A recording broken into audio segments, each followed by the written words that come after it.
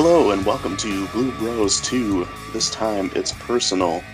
I'm your host Brandon, and with me as always is Caleb. Caleb, how you doing? Yo, yo, yo, what's up? No, That that's was not lame. that's not how I really act. That's my DJ persona. DJ Crooked Hat makes his own beats. DJ douchebag. That makes me think of Ira and the wait, isn't it Ira and the douche from Parks and Rec? Yeah.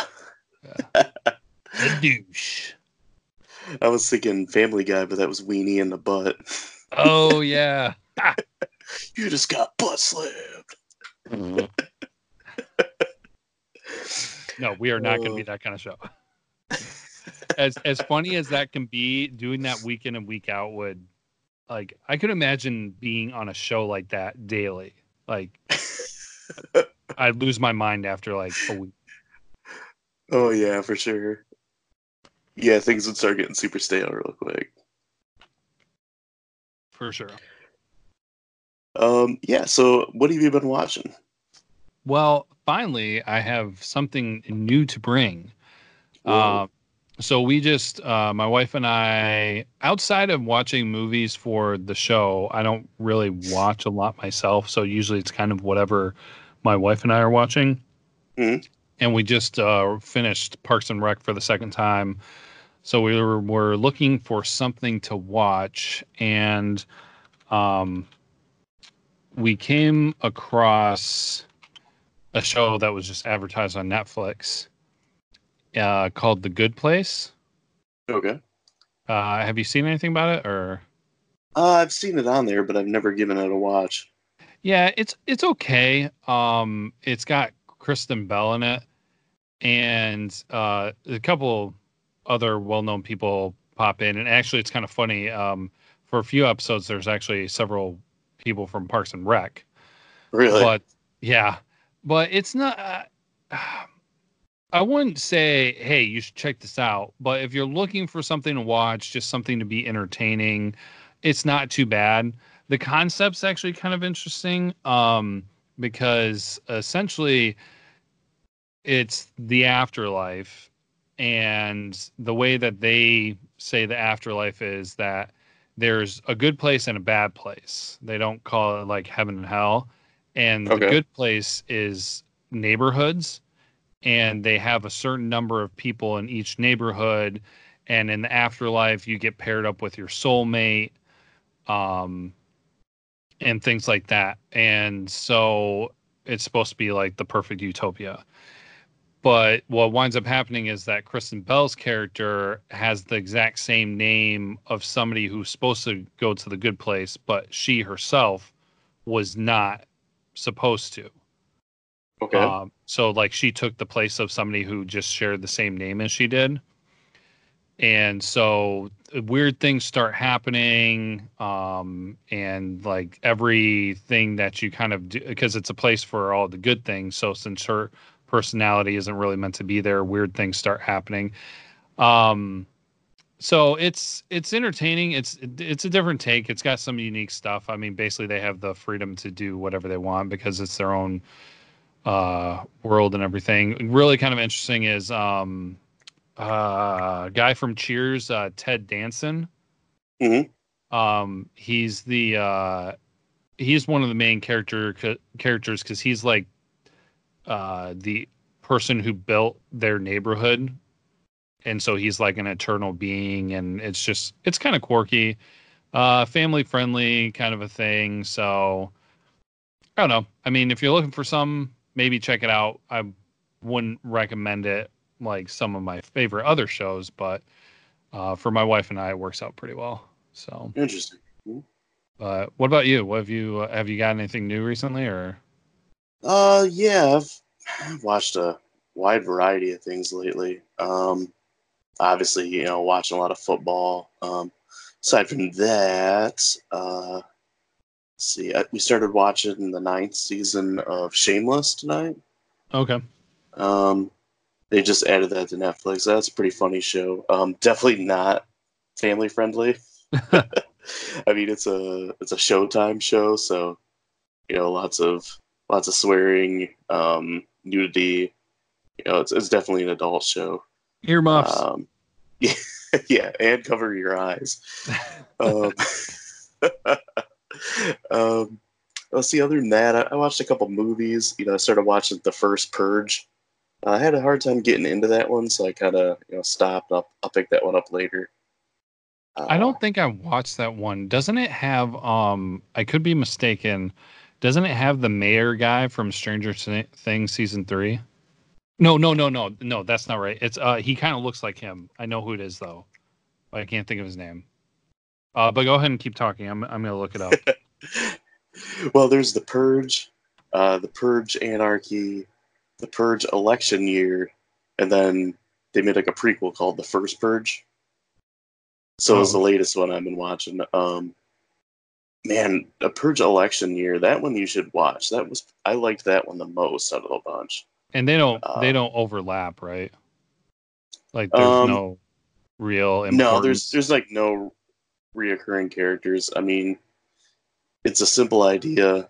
They have like one night out of the year where there's 12 hours that you can like do any crime and not get arrested for it. Yeah, yeah. So there's like a lot of crazy stuff that happens. It was a great idea. The first one really didn't do much with it. The second one did more, but the third one is where it really, I feel like it took off. And yeah, I'm just having a hard time getting into the first Purge. So I kind of let that one hang for a little bit, and I'll come back to it. But then I watched movie Hereditary, and that was pretty interesting. That was very, very full of drama and just great acting all around. But other than those, I don't think anything else of note, at least. That's like a lot. Like, yeah. There's not much, and I'm just like, dude, I just started like watching one show, and you're like naming off like 6 movies. Well, I'm counting what I watched last weekend too, and I had some free time last weekend. So okay. Real quick, the guy who was in The Purge was Ethan Hawke. Oh yeah. Mm-hmm. And the guy I was thinking it was, and I'm not okay. Somebody's gonna yell at me. I know it. I'm just saying that they resemble each other. By no means am I saying like, oh my gosh, they look so much alike. But, considering I had not seen the movie and just remember the trailer, I see how I mixed them up.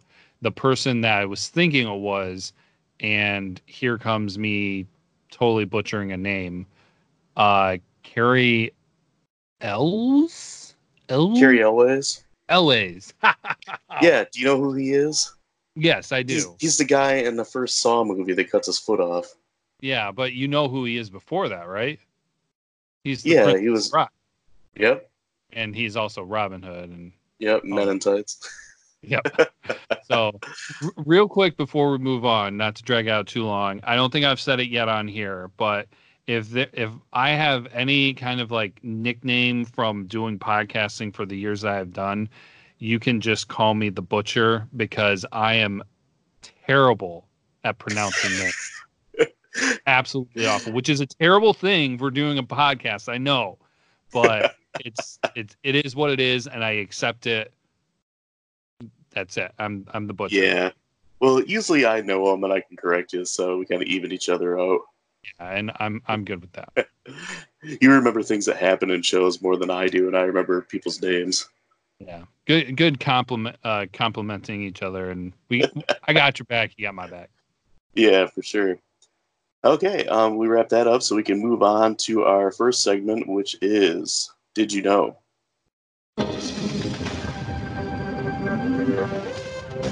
So our interesting factoids, things you could use for trivia, things you can use for life, and Caleb, it's your turn. What do you got? It's also good reading material for when you're on the toilet. I just want to say I'm impressed I hit the button at the right time. Yeah, you redeemed yourself from last week. Yeah, there's a little bit of growing pains because we're doing something interesting, because for 4 years I have been like the lead, like I direct the conversation in episodes, but I'm doing the sports stuff. Brandon's leading the stuff for the Blue Bros 2 stuff. So I have to react to what he's doing and try to get my timing down. So we're getting better. We're getting better.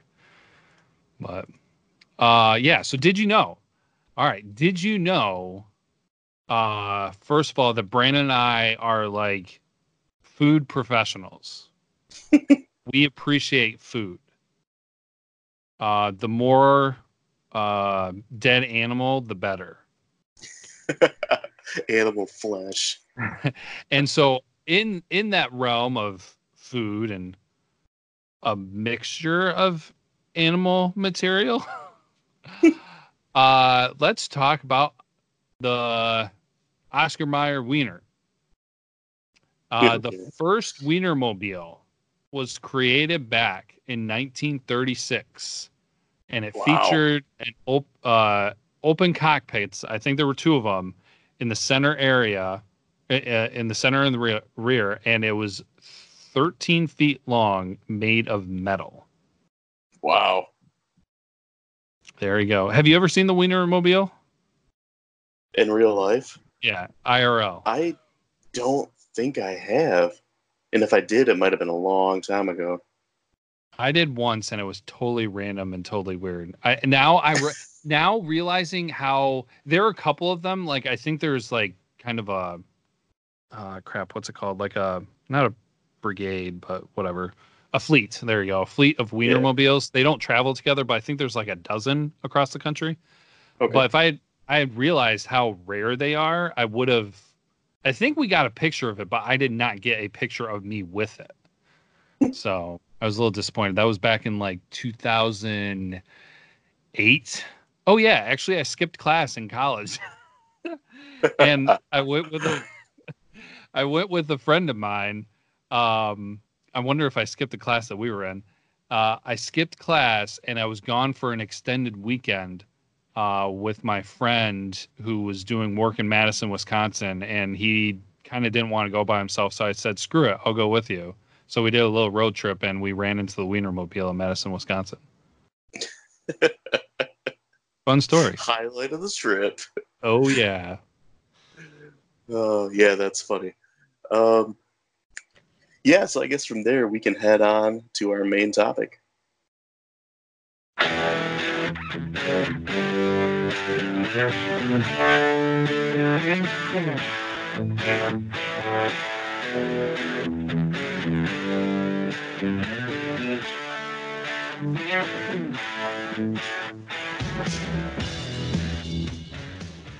Yeah, so you're right on the ball this week. Yeah. With the song cues. I ate my Wheaties this morning. The breakfast of champions. Yeah, the topic this week is the 1986 movie Back to School, directed by Alan Metter, and it was written by Rodney Dangerfield, and the screenplay was written by Harold Ramis. The plot to the movie is to help his discouraged son get through college, a fun-loving and obnoxious rich businessman decides to enter the school as a student himself. Not only did Rodney Dangerfield write the movie, he also starred in it as Thornton Mellon. Along with Rodney, we get Keith Gordon as his son Jason, Robert Downey Jr. in an early role as Jason's friend Derek. We got Burt Young from Rocky fame as Lou. He's Rodney's friend and chauffeur. The dean of the college is played by Ned Beatty. And we got a couple of professors. We got Dr. Turner, who's played by Sally Kellerman from a bunch of other roles such as MASH, the movie MASH, not the TV show. And then we got Dr. Philip Barbet. He's the main antagonist of the movie. He is played by Paxton Whitehead. Along with those, we got a couple other ones. We got Terry Farrell, she plays Valerie, and William Zabka as Chaz. And you could guess, if William, aka Billy Zabka, is playing someone in the movie, he is going to be a bully. A total Chad. Yeah, and of course his name is Chaz. Yeah, which is like one step worse than Chad. Oh yeah, for sure. My name was Chad, but I changed the D to the Z. Uh, yeah, so if you guys haven't listened to our movie reviews in the past, we break things up a little bit, kind of keep things moving along here. And how we start off is we pick some highlights from the movies that we enjoyed. You want to start, or you want me to start off, or you want to just kind of go a couple here and there, back and forth? I will start. I will share my favorite thing about this movie, and then we can kind of go back and forth or whatever. But so just a little preface. I am not the biggest Rodney Dangerfield fan. Not saying I don't like him or his movies. I just didn't really grow up on them. Mm-hmm. I know some people did, and some people really enjoy them and everything. I've seen bits and pieces. Um, I can't think of too many that I've seen all the way through. So this was definitely something new for me. A majority of this movie. Something that I did not realize about this movie became my favorite thing about the movie, Yeah. and that was Robert Downey Jr. Mm-hmm. It was well, I didn't realize it until I was watching it and his name popped up at the beginning of the movie and I was like, "Oh my gosh, he's in this movie. What is he doing in here?" And if you have not seen this movie and you're a Robert Downey Jr. fan, you need to see this movie because he is like I don't even know what to say really. His performance is ridiculous. It's like his cocky Iron Man attitude thrown into man, what would you say? Like I feel like it's like super deep end arts philosophy student of the 80s, early 90s doesn't really know what the word fashion means. Yeah, and then you can throw some like conspiracy theories and like kind of a radical political edge. Yes. So it was just I had no idea what to expect, and so every time he showed up, it just made the movie that much better for me. There are a lot of fun things with this movie, but every time Downer Jr. Oh my gosh, yeah, Downey Jr. showed up. It was a good time, and there were a couple times where he's just like purposely trying to be a pest. Mm-hmm. He does it at a bar one time, and then he does it at a dive meet where he heckles divers, and it's just like who thinks of that? And it was he just did a great job with it. So his wardrobe for the movie, whoever did his hair had a good time with that, Yeah. and just basically him in each scene was just always fun to kind of see what he was going to do next. Yeah, and I mean the thing where he heckles the divers, he even says to Lou, Burt Young's character, he's like, you know what, no one's ever heckled a diver before. Yeah. Yeah, so he's just there to do that. Like, he shines a mirror in a guy's eyes, so he screws up his dismount, and then he also, The blowhorn, I think it was. yeah, he's got the air horn to like set the guy off. Yeah. Yeah, just funny stuff. Yeah, he's like just the wacky sidekick basically, but I mean he does a great job at it. Yeah, which I is think he was crazy to by think. far the best actor in the movie, I would say. Yeah. Yeah, he did really good. And it's funny to think, where he is now, the fact that he was like the side character. Mm-hmm. But I mean, everybody starts off there, so. Oh, he was a side character in the movie Johnny Be Good as well. Have you ever seen that one? Sorry, what movie you like cut out? You cut out for like I'm sorry. Johnny Be Good. Johnny B. It's got him and Anthony Michael Hall in it, and Anthony Michael Hall is like a high school quarterback, and I he's don't getting think so. recruited by all these different colleges. No, I don't think so. Interesting. Yeah, yeah, it's kind of an interesting movie. I wouldn't necessarily say it's a really good movie, but yeah, it's just kind of interesting to see those guys in their younger years. And to think of Anthony Michael Hall going from being a nerd in the John Hughes movies to being a jock in that movie, it's kind of interesting. Well, I can give a couple of my favorite parts in the movie. Um, like you said that you didn't really grow up watching Rodney Dangerfield stuff, and you never were like much of a fan just from not seeing a lot of his things. But yeah, I kind of grew up watching his movies because my dad was always a big fan. Um, I saw Caddyshack a whole bunch of times. I remember watching Meatball Sparks like way younger than I should have been watching it because that was one of his more raunchy movies, I'd say. And then Back to School I saw a few times, and it wasn't until I got to college and I bought this on DVD that I really started liking it. Um, one of the funny things I like is that so Rodney's character Thornton Mellon, he owns a big chain, a nationwide chain of big and tall stores, which are called Thornton Mellon's Tall and Fat. Fat. So he's super rich, kind of, I don't know, like a sneaky businessman, but not like, I don't know. He's there. He'll do payoffs and setbacks and stuff to try to get it, whatever he has to do to get his company making money. And I wouldn't necessarily say he's a super dishonest person, but just the way he does things, I guess it's kind of like the old school way. Yeah, maybe shady. Yeah, shady, I would say. But yeah, I mean, so he's totally loaded, and there's just funny scenes of him just throwing money around. One of the first scenes that pops in my head is when he goes to the college and he's looking for his son, and he goes to a frat house, and he goes in, doesn't realize it's a sorority house. And he walks in, and there's like girls in the shower and stuff, and he walks in on them, and they call the cops, and the cops show up, and they're like, "Oh, like we didn't know it was you, Mr. Mellon," and he's talking to the police officer, and he asks him if he's like, I'm looking for my son. He's like, "Do you have any kids?" And he's like, "No, I don't have any kids." He's like, "Well, here's somebody, buy yourself some kids."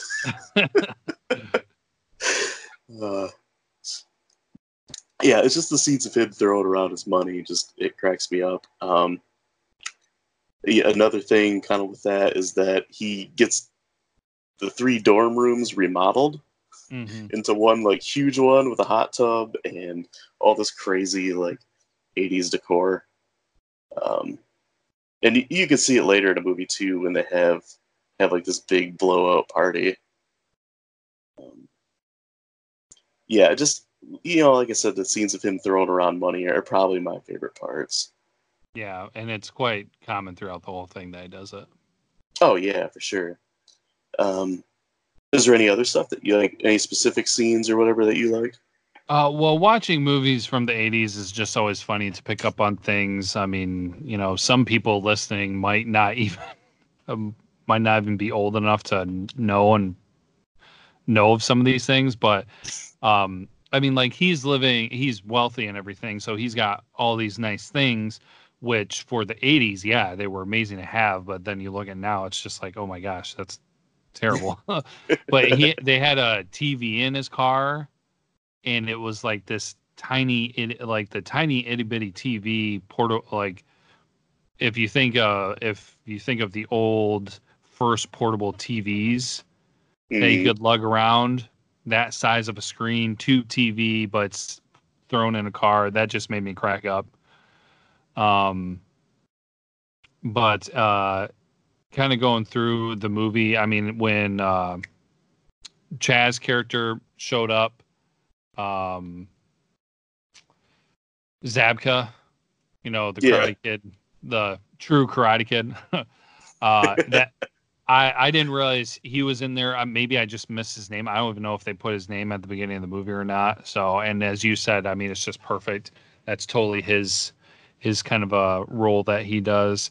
But Yeah, I had something down about him remodeling the uh the rooms, but it it's kind of interesting how, not saying that movies that current college movies probably directly model things off of it, but just some of the similarities that you see that they take on. I mean, the dean was like a classic pushover dean that you'll have in college. Like they have the classic character where he can push somebody around, and it happens to be the dean, and the dean just thinks he's amazing, partially because he gives them so much money. But then they have to have the villain of the movie, which is shoot, Dr. Barbet. yeah, Dr. Barbet, who is the lead professor of the business school, and of course he happens to have a class in his under him. Um, Dangerfield has a class under him, or Mellon, we'll refer to him as the character's name. And so, of course, you have to create that clash there. But one thing that I'll mention, and it's something that's going to happen with us watching so many 80s movies, it was short. Like, it went by so fast. Yeah, it's what, like an hour and 20 minutes? Yeah. And it was actually kind of funny because I wasn't paying attention to the time.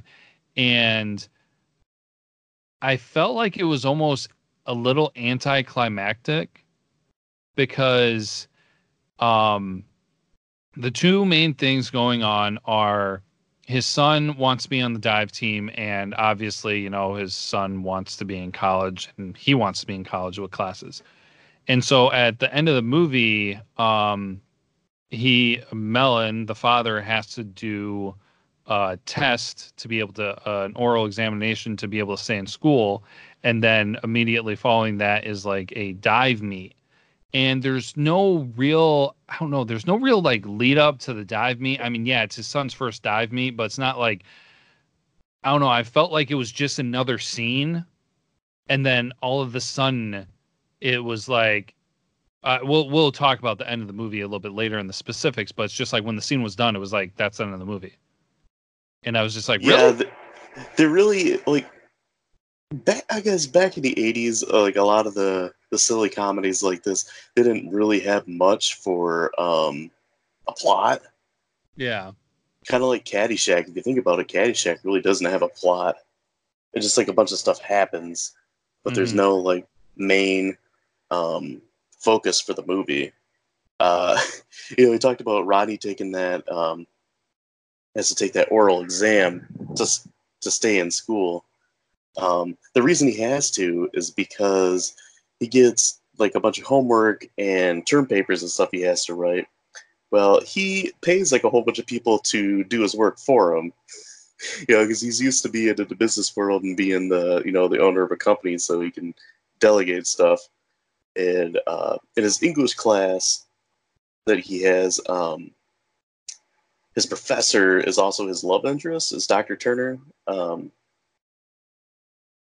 Diane Turner, and she, him and her, like they have a couple dates together and they get along really well. And he, for his class, he has to write a term paper about Kurt Vonnegut, and he keeps delaying it. And it's like his son says, you're having fun here at a party and everything, but it's like, I know you have like this huge paper about Kurt Vonnegut coming up, and he says something about have it taken care of, and there's a knock on a door, and Jason goes and answers it, and Kurt Vonnegut himself is standing there.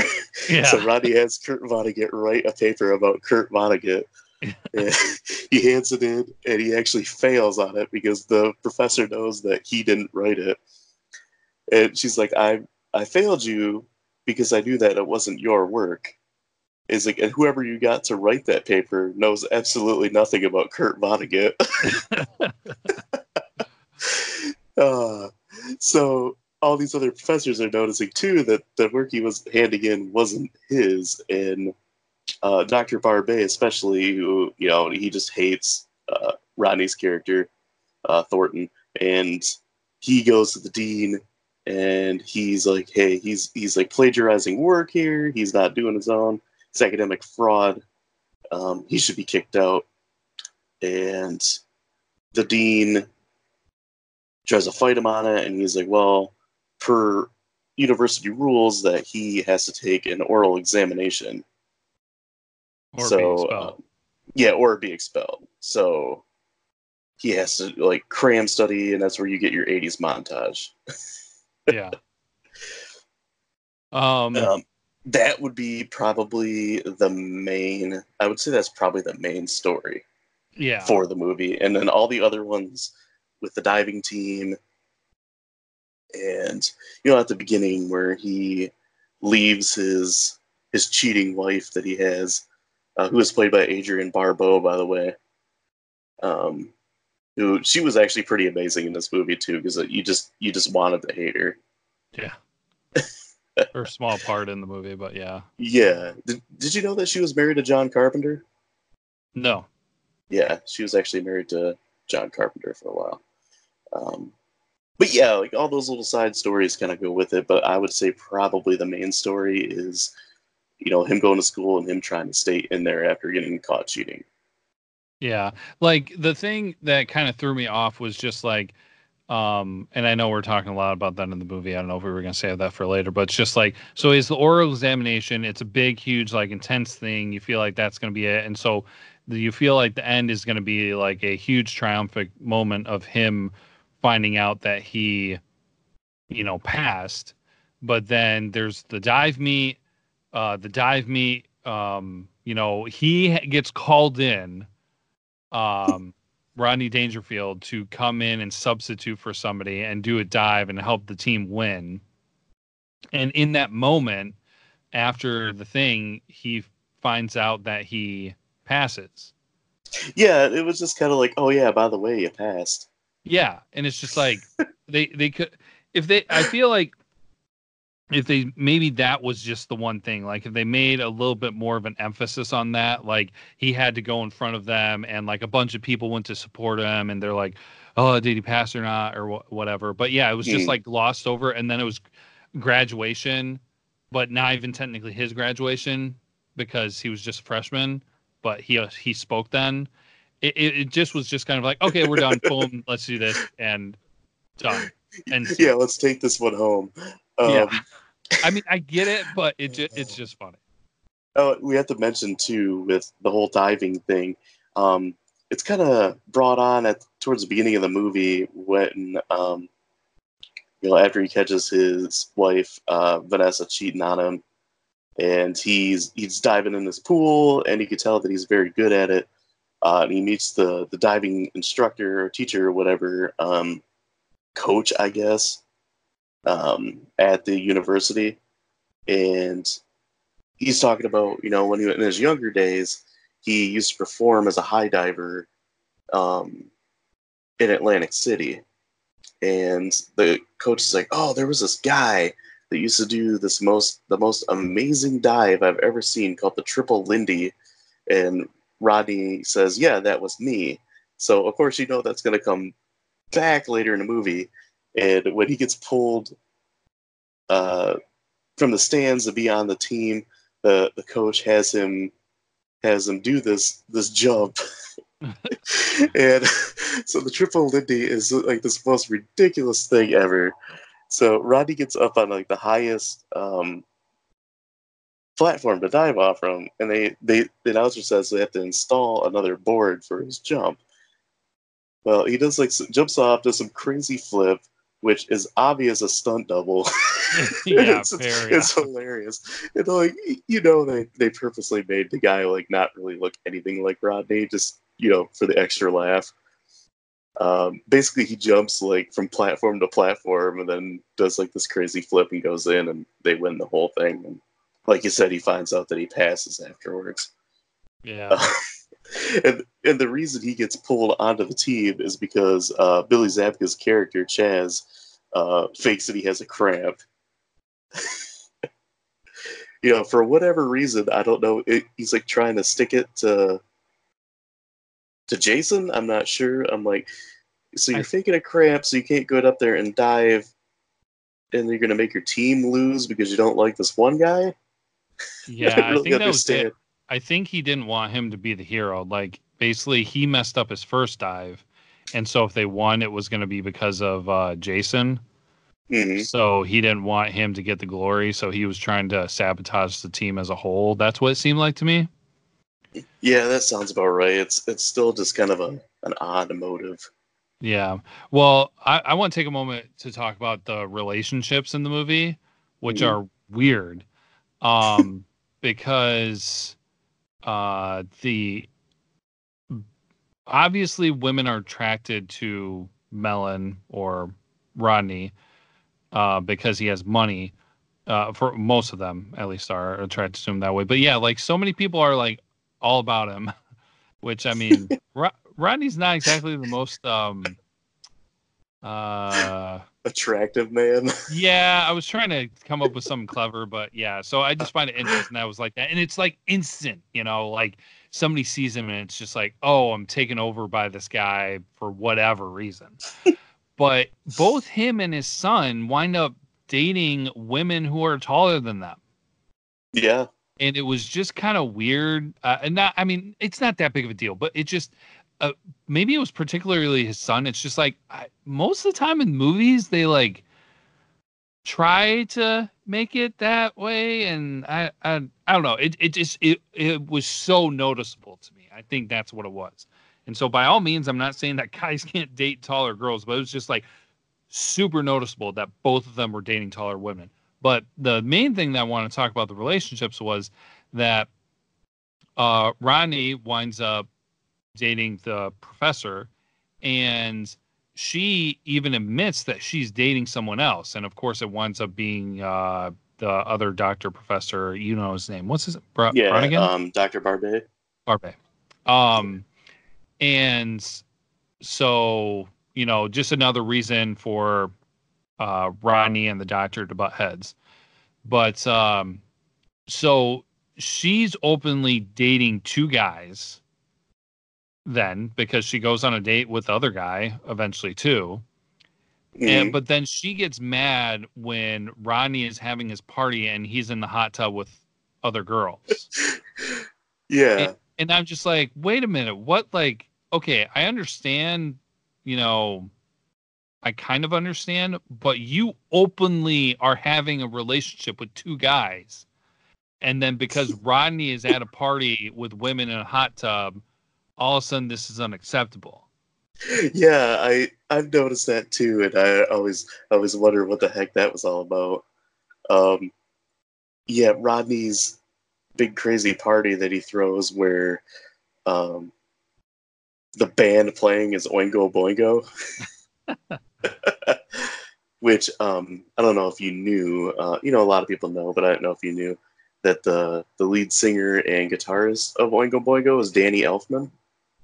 Did not know that. Yeah, you know who Danny Elfman is, right? Did not know that.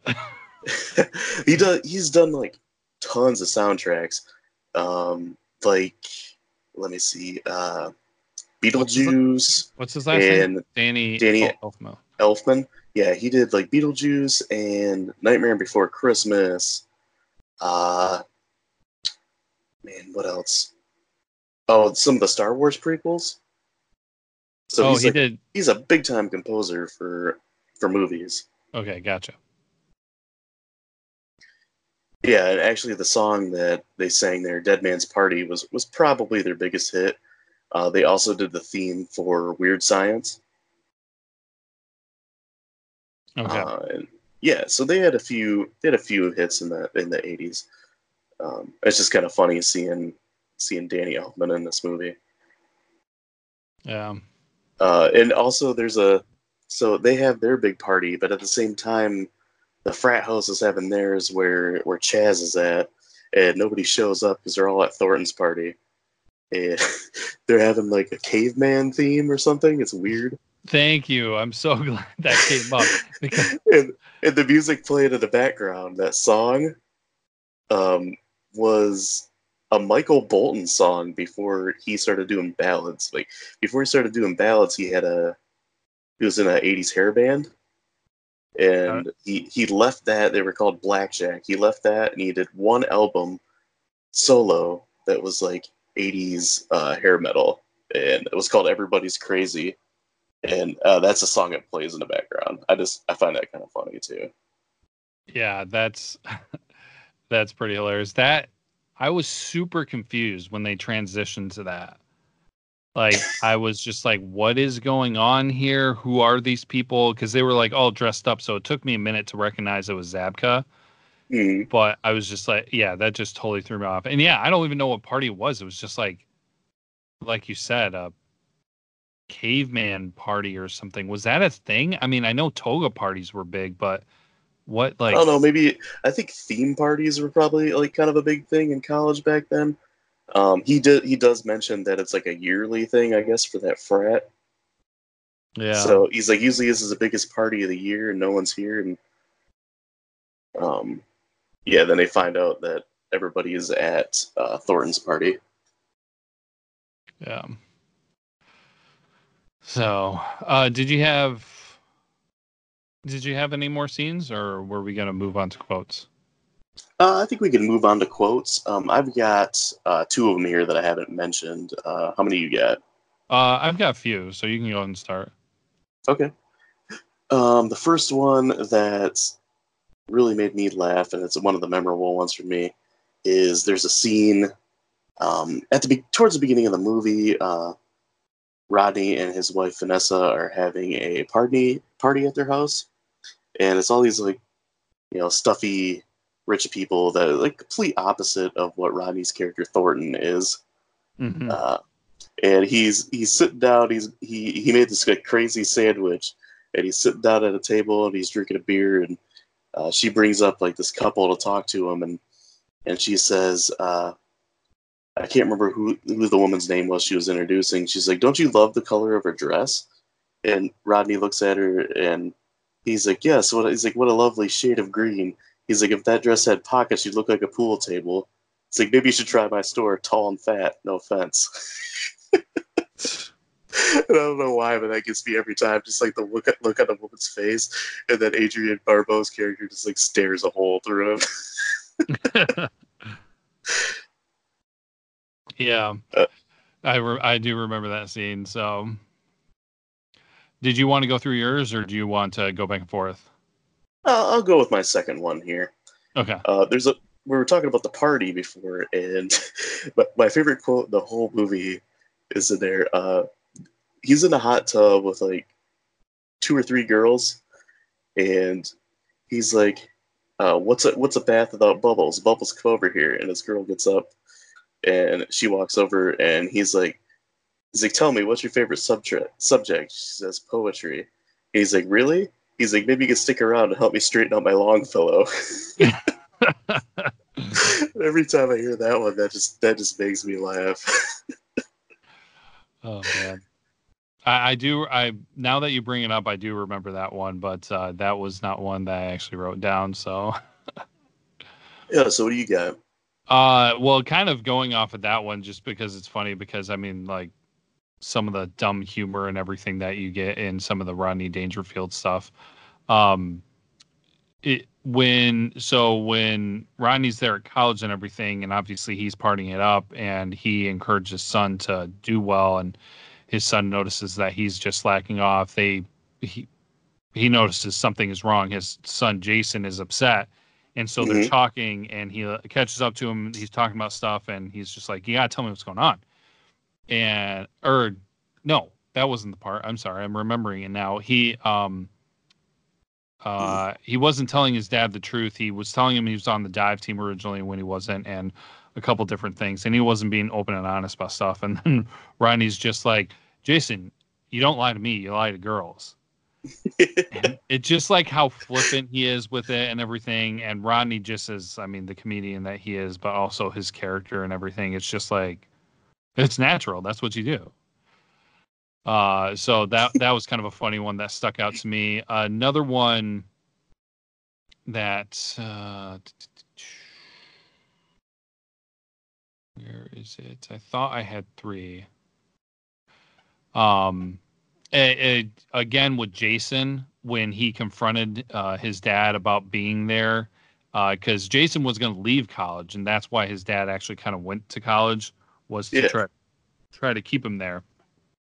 And so Jason had a problem with it.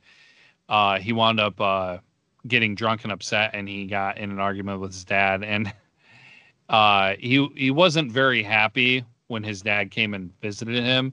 And then Jason's quote was, "I was a lot happier when I was miserable," before his dad showed up, because of course his dad's getting all the attention and is kind of like causing problems for him, and he doesn't enjoy it. So that was kind of a funny one.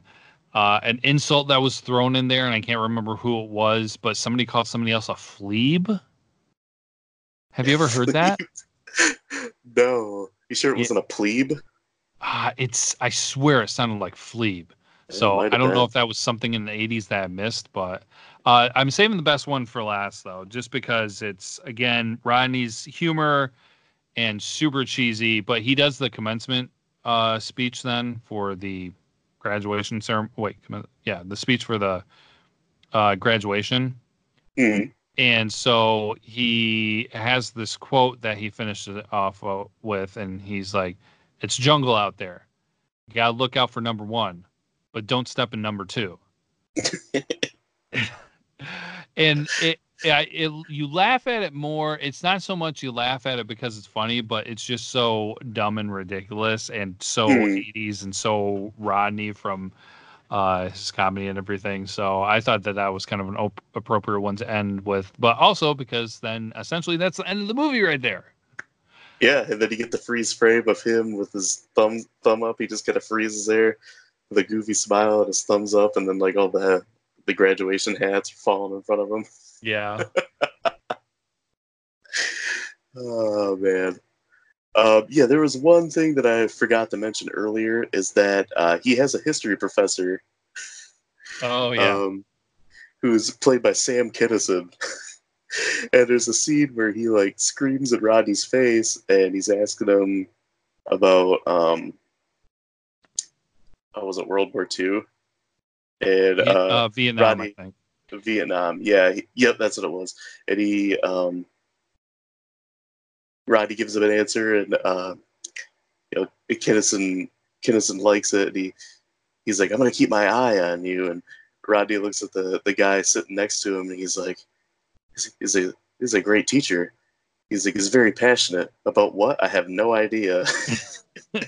Yeah. They could have maybe done more with that character, but yeah, he had a very small role. It was like that scene, and then a scene towards the end where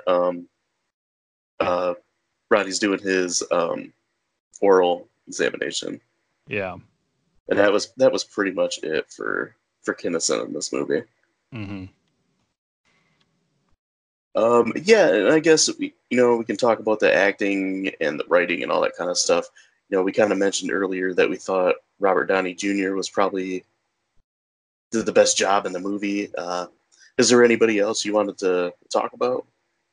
Well, I mean, it's a little different from all the other movies that we do because those are like B movies, and so you have a huge variety of abilities.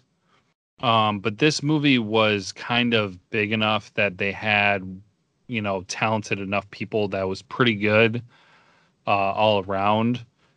I do agree that Robert Downey Jr. was probably the most in character.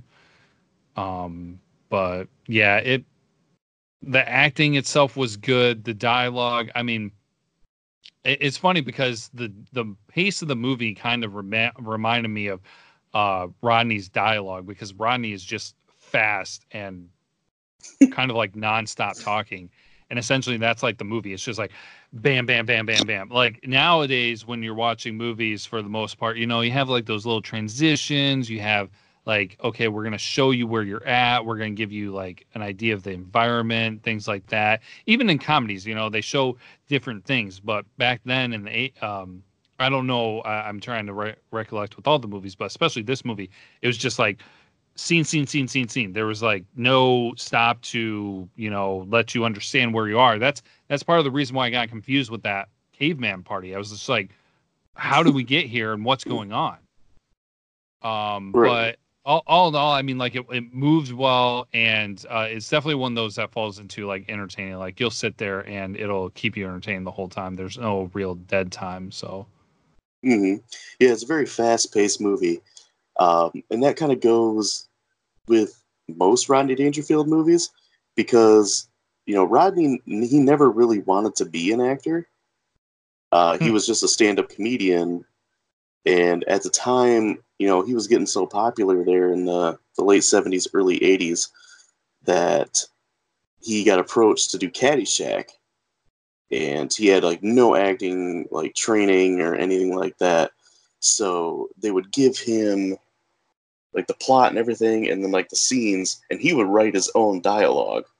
So it was basically Rodney would go out there and he would do like a stand-up routine, and you can yeah, kind of see that a little bit in this movie as well. hmm Because if anybody's ever listened to Rodney's stand-up, it was just one-liner after one-liner after one-liner. And he was one of the first guys to do that. I mean, along with like guys like Don Rickles, uh, people like that. And Rodney kind of made it more popular, I guess. That okay, became like his style, kind of self degradation. And you could pick that up in guys that he influenced, like Mitch Hedberg, and hmm how his delivery style was. It's just one thing after another. So most movies that Rodney was in, he was also a writer. This is also an example of that. Aside from Rodney and Robert Downey Jr., I wasn't a huge fan of Keith Gordon as Jason. Like I thought he was just kind of blah, and then yeah. sometimes I feel like his delivery was kind of wooden. I mean, he was okay, but I don't know. There was just something about the guy. I just don't. He just seemed kind of whiny to me. He and his girlfriend were probably the weakest characters in the movie. Yeah, and I mean, she was probably just there because she was pretty. you know, she's pretty, and she had a few roles before that, but nothing like too major. Um, she's done some more stuff after that. She was in like Star Trek Deep Space Nine. She was in Hellraiser 3. And probably her biggest role after that was she was in the show Becker. You remember that? No. With Ted Danson? She was on that for 4 years. She played Reggie. She was the owner of the diner that Becker always went into. Okay. Yeah, she got a lot better in her acting. I think this is one of her first movies, so a little excusable there. And we talked about Billy Zabka, and he was just always so good at just playing like the cocky, jock rich guy. Um, and like I mentioned earlier, Adrienne Barbeau was really good in her small role that she had too. Yeah. But yeah, I mean, with all that wrapped up, you want to give it a grade? What do you got? Yeah. I'm like I said, good, entertaining. I gotta reserve, the top for what I just feel like is entertaining, super enjoyable, like just um, you know, knocks it out of the park and things like that. And so while this is definitely put together better than any of the movies that we've seen up to this point, because this is uh, probably had a much bigger budget. Yeah. Um, I would probably give it. Are you gonna do halves, or are you just doing like straight up? Like I know we talked about it, No, you but can do a half too.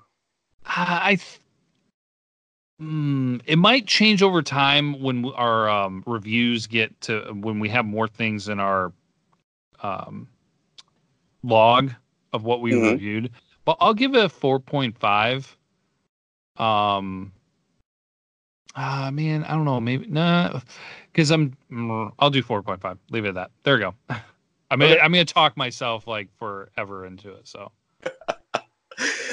This is one of my favorite movies. It's one of them I like to quote a lot. It's one of those movies too where if I just want to put something on to have in the background, and I can catch it every once in a while I'm working on something. But yeah, I mean, I've watched this movie tons of times. I grew up watching and listening to Rodney's stand up, and I was always just a fan of his. I give it a 5. It's just one of my favorite movies. Yeah. No, that's good. Yeah. So, did you have any trivia or facts on that? Because I've got quite a few here. No, I did not. So go ahead and roll with it. Okay. I mentioned earlier how Rodney never really wanted to do acting, so he just approached everything as a stand-up routine. So there's a scene where Rodney's character goes to the professor's house, Diane's house, and she helps him study and everything. That house that they use is the same house that the character Tommy Doyle lived in Halloween. Oh, okay. Which I find kind of funny because that was a John Carpenter movie, and John Carpenter's wife at the time, Adrienne Barbeau, was in this movie. So I wonder if there was some kind of link that way, or it could just be a coincidence. Yeah. So we talked about Billy Zabka and how he always seemed to play like the cocky douche. This was the movie that Billy said he finally realized that he might be getting typecast as a villain. Which is hilarious because he was in The Karate Kid. He had a small spot in The Karate Kid 2, and then he was in just one of the guys. And he was he was just like pretty much the same character in every single one of them. It's just funny that it took a little while to realize that. And there's actually an episode of The Goldbergs. Mm-hmm. It's a current sitcom. It's supposed to be based in the 80s. And there's one where they put a term on someone being just like a total douche, and they call it "you're getting Zabka." So, and the last couple things I have here are kind of interesting. I'll save the best one for last. The next one I've got here is most of the outdoor scenes at the university were shot at the University of Wisconsin. Really? Yeah. So, speaking of Madison, Wisconsin, where was the Wienermobile? I was actually on campus when I was in Madison, so that's kind of funny. I don't recognize any of it, but yeah, that's what it said. A lot of them was shot there, just because of they like the look of the campus. And then the last one I have here could almost be a "Did you know?" So I mentioned the scene earlier where Rodney gives the lady the backhanded compliment about her dress. Mm-hmm. While he's saying that, there's a waiter that walks up and tries to give him champagne. And Rodney says, "No, thanks, I brought my own," and he pulls a beer out of his pocket. That waiter was played by Kevin Spacey. What? Yeah. I was like, really? And I had to go back and watch that. And it's Kevin Spacey. It's kind of hard to tell, but a very young Kevin Spacey. Interesting. That's a pretty good one right there. Or that's at least one I know. Like there were some of those in there. And I saw that. I knew I had to mention it because you and I have talked about how great of an actor that Kevin Spacey is. Probably not the best person with everything that's come out about him, but his ability as an actor is up there. Yeah. Yep. Got to put that in context. Yeah, definitely. Yeah, and I mean that's all the facts I've got here. Yeah, so we can move on into the weekly suggestions. And you still don't have music for that one. I kind of put you on the spot though. Well, no, it's kind of like 3 weeks now, I think. So, I feel like there should be something, but the Deadly Prey. There we go. That's your transition. Okay. Yeah, so it's my turn for weekly suggestions. I mentioned this movie earlier when I was talking about what I've been watching. And that's the movie Hereditary. It's currently on Amazon Prime right now. If you're into kind of supernatural suspense, thriller, horror stuff, this is a good movie for you to watch. It's kind of depressing in parts, and I actually read a review on IMDb where a guy said, this movie could almost be taken as a drama, just because of the terrible things that happen, and the acting in it is really solid. Just you can feel like the emotion and everything, especially through the mother character. She's played by Toni Collette. Just her pretty much dive into madness of everything that happens with her and her family. Just really solid acting throughout. So if you're looking for something, it might freak you out a little bit. It might depress you some, but it's a pretty good movie. I would suggest that one. Man, I don't know if I've ever gotten depressed from a movie. There's just some. I don't want to ruin anything. Yeah, but, no. if you want to check, if you want to read about it or something, just some bad things that happen to that family. I mean, I definitely get sad, like emotional. That's happened, but like, and I've actually, I've heard it from other things and different people saying everything, but I don't feel like I've ever gotten like depressed. Yeah, just parts of it are like a complete downer. Yeah. But I guess like in an entertaining way, if that makes sense. And like the pace of the movie is very much the 1970s style. Slow build up for everything, attention to atmosphere and character development. Kind of along the lines of movies like The Exorcist and The Omen, and a little bit before that there was Rosemary's Baby. Kind of similar to that. But yeah, again, it's good movie if you guys are interested in that kind of stuff. Nice. So anything else to add? No, I don't think so. But I'm going to throw a curveball at you. Oh man. As we're closing out, so we've been saying that we need to have a way we close this out, because with the sports one, say like go blue, whatever, something simple. But how do you close out this one? And so we've chatted a little bit about it, and I didn't get a chance to chat with you today to get you prepared. So I'm gonna put you on the spot. You got a second to think about it. I think every week when we sign this one off, you and I just need to throw out some of the best one-liners for movies. No context. No, nobody. I mean, people will probably recognize most of them, but just you do a one-liner, I do a one-liner, end of show. People get to be really confused if they don't know what we're talking about. Yeah, that sounds like a good idea.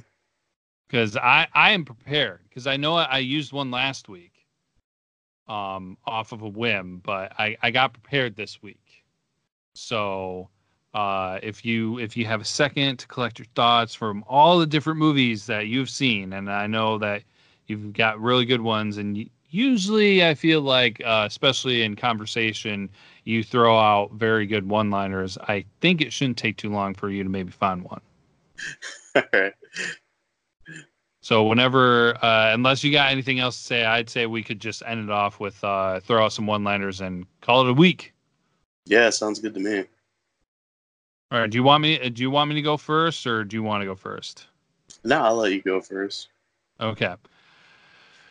So back to back. Here we go. We'll go with it. Let off some steam, Bennett. Stick around. All right. See you guys later. Later.